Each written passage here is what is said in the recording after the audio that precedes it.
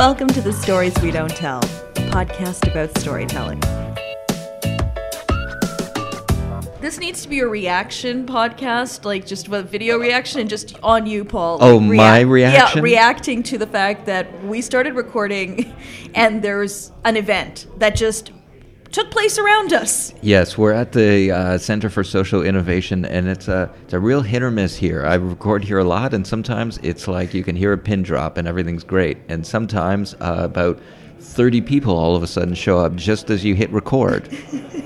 And that is what is behind us. If it sounds like we're like in a large crowded bar or restaurant or something like that, we might as well be. We might as well. We're pretty much next door to something that is effectively a large crowded bar. Right. But without alcohol, maybe. Yeah. Although there might be alcohol. Yeah. We haven't checked. I don't know. So Monica, you actually came back for another episode. Oh my This is God, exciting. I know, it was really strange. I went away. Yes. And then I was like, oh shit, there's something I have to do. Came right back. Yeah. Well, that's good, because it's not, we don't record all of these at the same time or anything like that. No, definitely not. No. That reminds me, I don't know, wish I knew the comedian that this happened to, but he had like 2 sets. They were like spread out, and then he like left to take a walk and was late for a second set. Oh, yeah. I feel like that would be great if that's what I did, if I Yeah. just like, all right, no, I'll meet you later, came back, just didn't make it on time. Didn't come back at all. But the herd of buffaloes behind Yes. us stayed. Yeah, and they can all maybe host the show. Oh, yeah. Okay, so you're back again. What are we going to talk about today? I thought it'd be cool to talk about reactions to stories. Reactions. Because a lot of times on storytelling shows, or people talk about like the process of getting to the story, telling the story, but not what happens after, right? So, because we obviously have this experience where you tell a story, and you and I have experience having done it a number of times, so it's not disconcerting, but we've told a story and then people talk to you about the story, which is they have the right to, but it's weird sometimes, right? Because this is your life that you've talked about, and then sometimes people have questions. Elaborate about that painful experience you had. And it's completely understandable. And for me, fine in the context, but I wonder about people who don't tell stories frequently and what that experience is like. Do you have any input on that?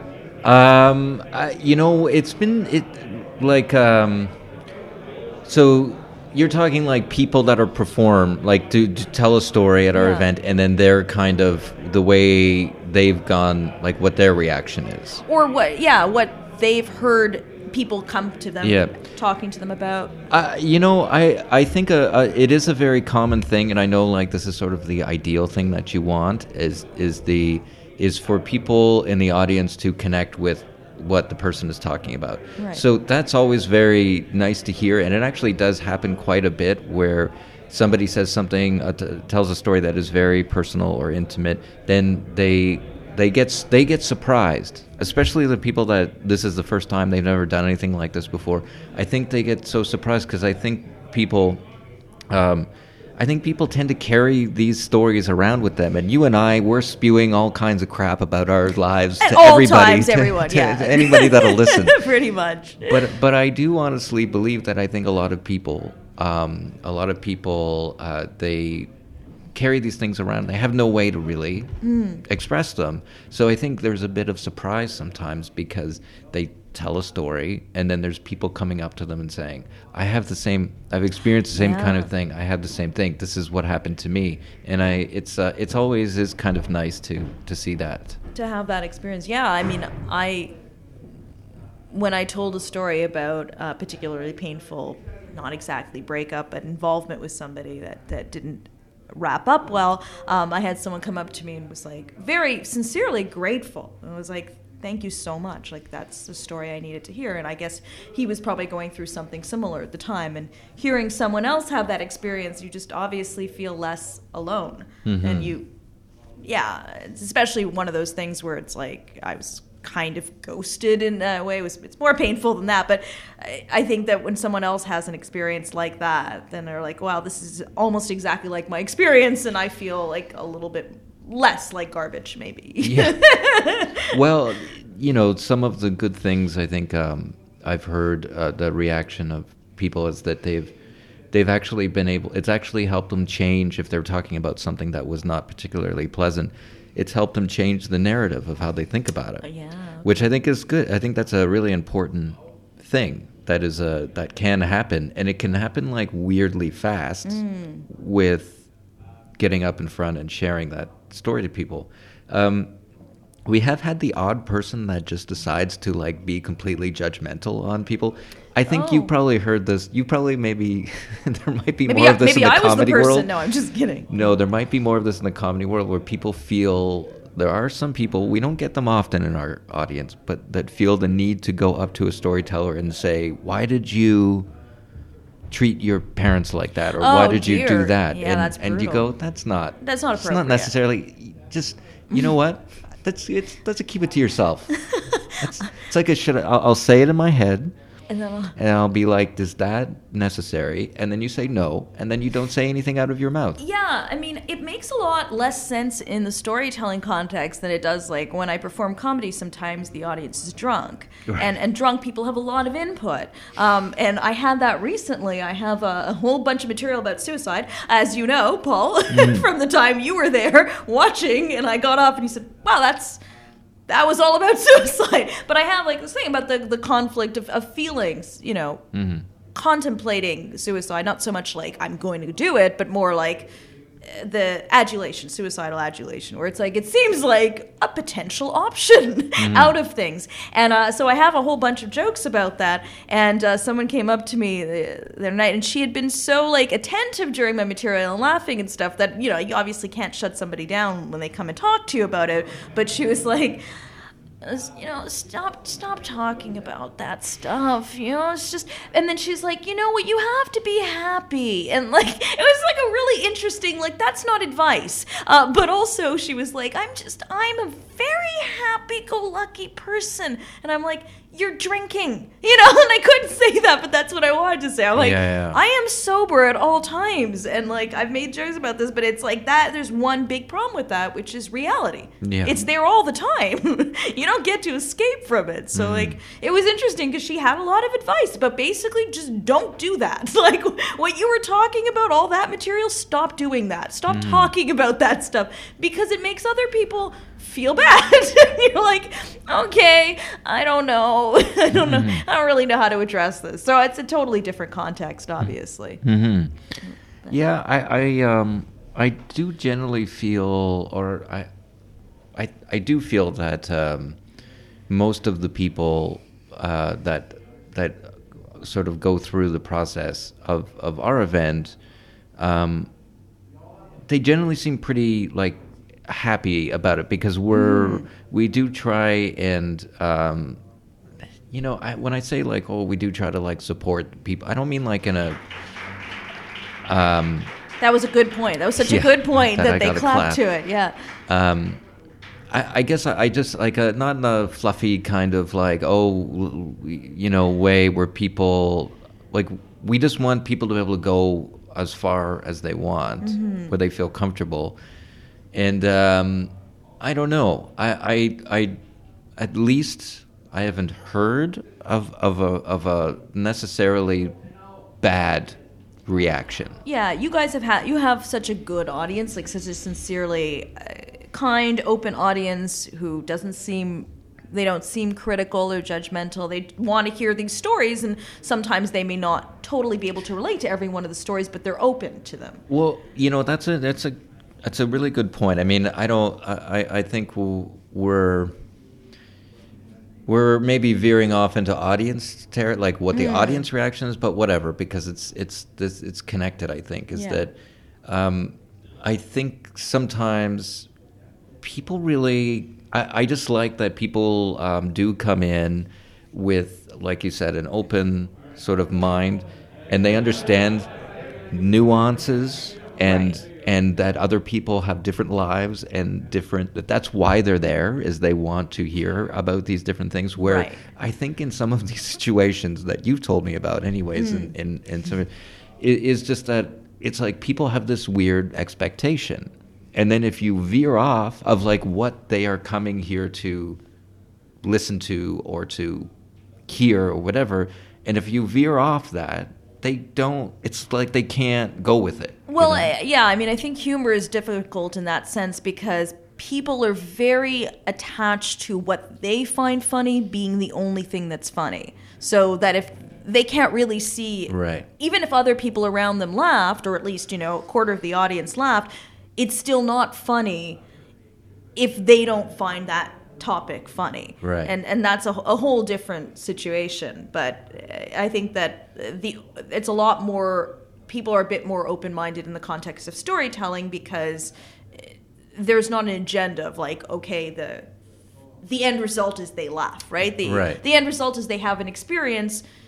They hear something that might be different. They learn something about people and humanity. Well, I don't want to sound lofty, but I think that that's the experience they want to have. Is they want to learn about an experience that maybe isn't their experience, right? And whenever I'm there at the event, and people talk about things like Erin, for instance, obviously her experience with growing up the way she did is a completely unique experience, and one that is totally alien to my experience, and it's very interesting, obviously, to hear that and to be like, wow, that's how she was shaped, like she's an exceptional person. It's just interesting to hear like, okay, that's what she went through to get where she is. And it's interesting to hear people's unique experiences because everyone has a completely unique experience about like how they grew up or what's shaped them, and I love hearing those stories, right? And so one last thing I'll ask you is that just for myself, it's only really happened, I think, once or twice where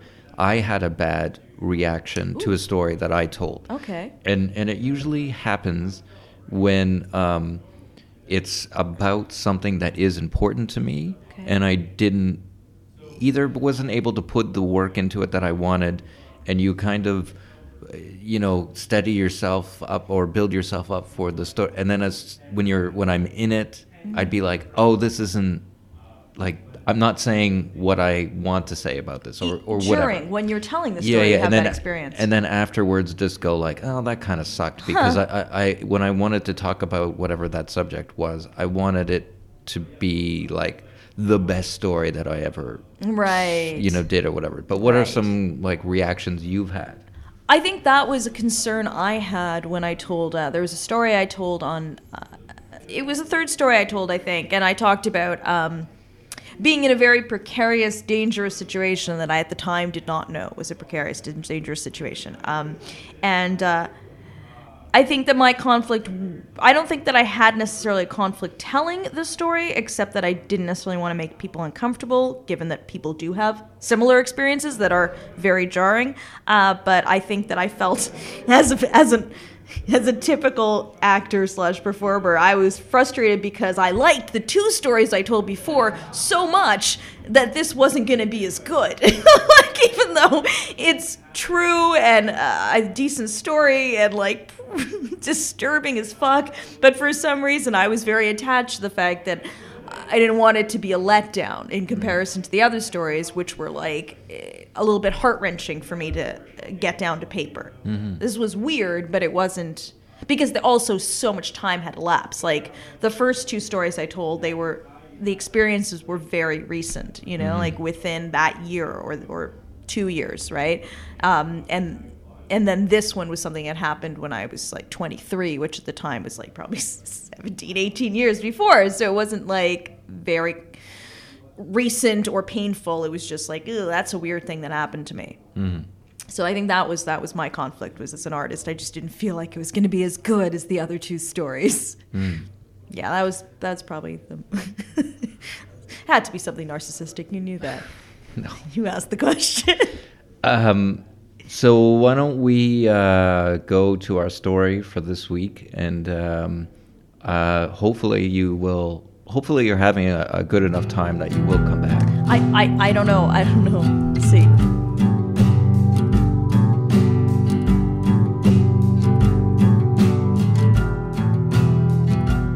When I was about 24, the internet as it exists now was new. Email was new. And groups, although then they were mostly Yahoo ones, were gaining popularity as a way to connect. I feel that explanation might be most appropriate engraved on my senior's medical alert bracelet. I was part of a group for amateur models and photographers. I'm 4'10", so any modeling I'd be doing would have to be amateur, or a photo double for a little person. Still, it was fun to have photos taken of me, to experiment with posing, to see tangible representations of how I looked. Sometimes I'd look really soft and pretty, and since I was an actor who was largely not getting cast, in part because I was not attractive in a way that the industry classified as appealing, it was flattering to model, and refreshing to see myself, get confirmation that I was not, in fact, so undesirable or freakish. I had befriended the group's informal leader, moderator, Carl, who would occasionally post and organize workshops. I would meet photographers posting on the board and shoot with them. Most often, the shoots would happen within a formal structure, a group of photographers and models. I was a number of months in when a fellow named Ed contacted me. He was a man in his late 20s who had some decent photographs. We spoke on the phone. He told me he took the pictures in his apartment. This is what we, in the business, call a fucking red flag. You don't do that. You don't go to a stranger's house, unless you know a lot about the photographer or you have endorsements from other models.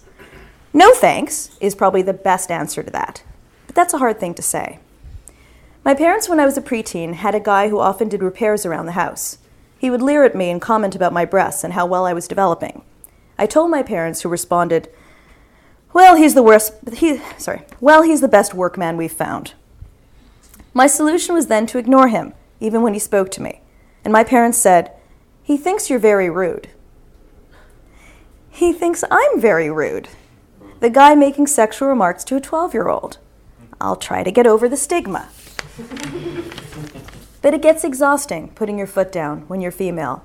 It comes across as rude, as bitchy so often, when it feels like the basic rules should be so much more clear. In general, I had a lot of anxiety, similar to my folks. Constant fear that anything could go wrong. Escalating what-ifs occupied my brain more than any other activity. When I felt fear, I had to wonder if it was based on anything real. So I'd have to bite back the fear and plunge forward, if I wanted anything better for my life. Because most of the time, what I was scared about had no basis in reality.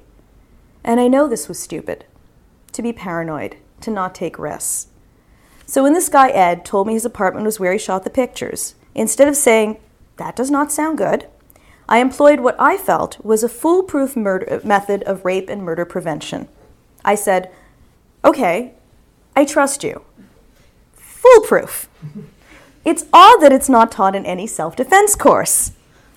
I somehow viewed this statement as a type of kryptonite against evildoing. Like someone with bad intentions would think twice. Oh, I was planning to hurt her, but damn, she gave me her trust.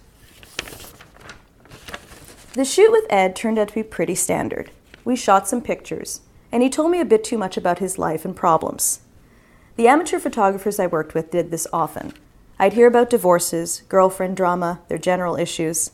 Somehow a scantily clad girl served as a type of truth serum. Why this isn't used more at police interrogations, I'll never know.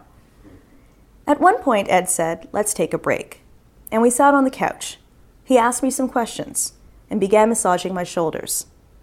This also happens a lot. I've had anyone from guys on dates to bosses at workplaces do it. If you're female, the best way to get a massage is not to want one. For clarity, no guy randomly massages a woman out of kindness. No one thinks, this woman looks tense. Let me use my considerable lack of massage training and help her unwind. I think it's a foot in the door technique, something they hope will be a step towards the cock in the cooch. If I touch her, if I push this boundary and she doesn't stop me, I can move forward. Maybe she won't say no at all.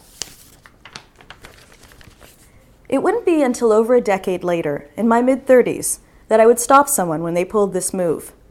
That would be at a lunch after a small technology conference. I knew most of the people at the table of about 8, casually and fondly, except one man who was friends with a few of the others. He sat next to me, and at one point put his hands on my shoulders and started the unsolicited massage.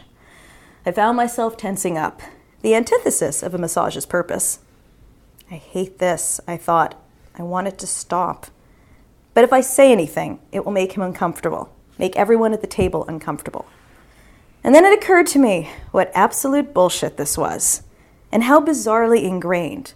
not making someone uncomfortable for something inappropriate they were knowingly doing. I thought, yeah, this is part of why these guys get away with it, because we're always looking for a way to not make them feel bad. Enough. I put my hand on the massager's hand, took it off me, and without a word, placed it back on him. But a decade before, it mattered more to me to protect someone else from discomfort, so I didn't do or say anything when Ed the photographer massaged my shoulders. And then, when he went into the kitchen and made a drink that used a blender and handed it to me, I thought, I never asked for this drink. But I didn't know how to say that. So I sipped at the pina colada-like concoction, drank a minuscule amount, and then a little while later told him I had to leave. I'd like to say, I felt a huge, overwhelming suspicion. I knew something was wrong. It's what's usually said in these kinds of stories. But I didn't. I felt uncomfortable, in part because of some of the things he was doing, but that was only a fraction of why I felt weird and why I left. It was largely that I was generally awkward, that I sometimes felt really trapped around people I didn't know well, and I didn't like to drink around them and get falsely comfortable and wake up feeling gross. And the other fraction was that, as had happened many times, I was in a dysfunctional pseudo-relationship with a guy who was becoming more and more distant once I'd fallen for him, and once again it was depressing the fuck out of me, and all I really wanted to do was be home and cry. So I left, to go home and continue being depressed on my own. And the next morning, I was at my office alone, checking my email, when I saw a message, sent by Carl, the informal leader, to all the members of the modeling and photography group.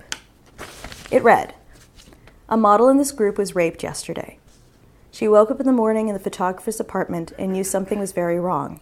He had apparently slipped a drug like Rohypnol into her drink. She went to the hospital for tests and is very shaken up. The photographer's name was... And then my stomach plummeted and my body went cold. There was Ed's name. The night I was there yesterday was the night of the day the other girl had left. The same day. I'll give the guy this much. As a rapist, he was trying to be really productive, especially for a Sunday. I eventually got out of my catatonic state. I called Carl, told him the story. I gave him my number, if the girl wanted to get in touch with me, in case I could do anything or knew anything that could help her case. Her father called me. A gentle and kind man. She had called him to pick her up. He was the one who drove her to the hospital. He was so grateful for me for getting in touch, and I cringed at the pain in his voice.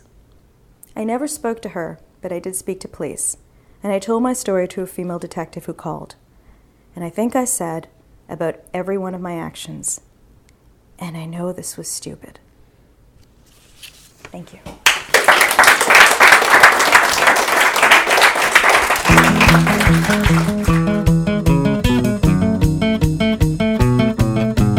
Thanks for listening to The Stories We Don't Tell. You can subscribe on iTunes, where you can leave a comment. You also can like Facebook or our Facebook page, depending on how you're feeling. You can visit storieswedon'ttell.org for more information. And Stefan! Who's making a guest special appearance. Come in, you douche. What's up?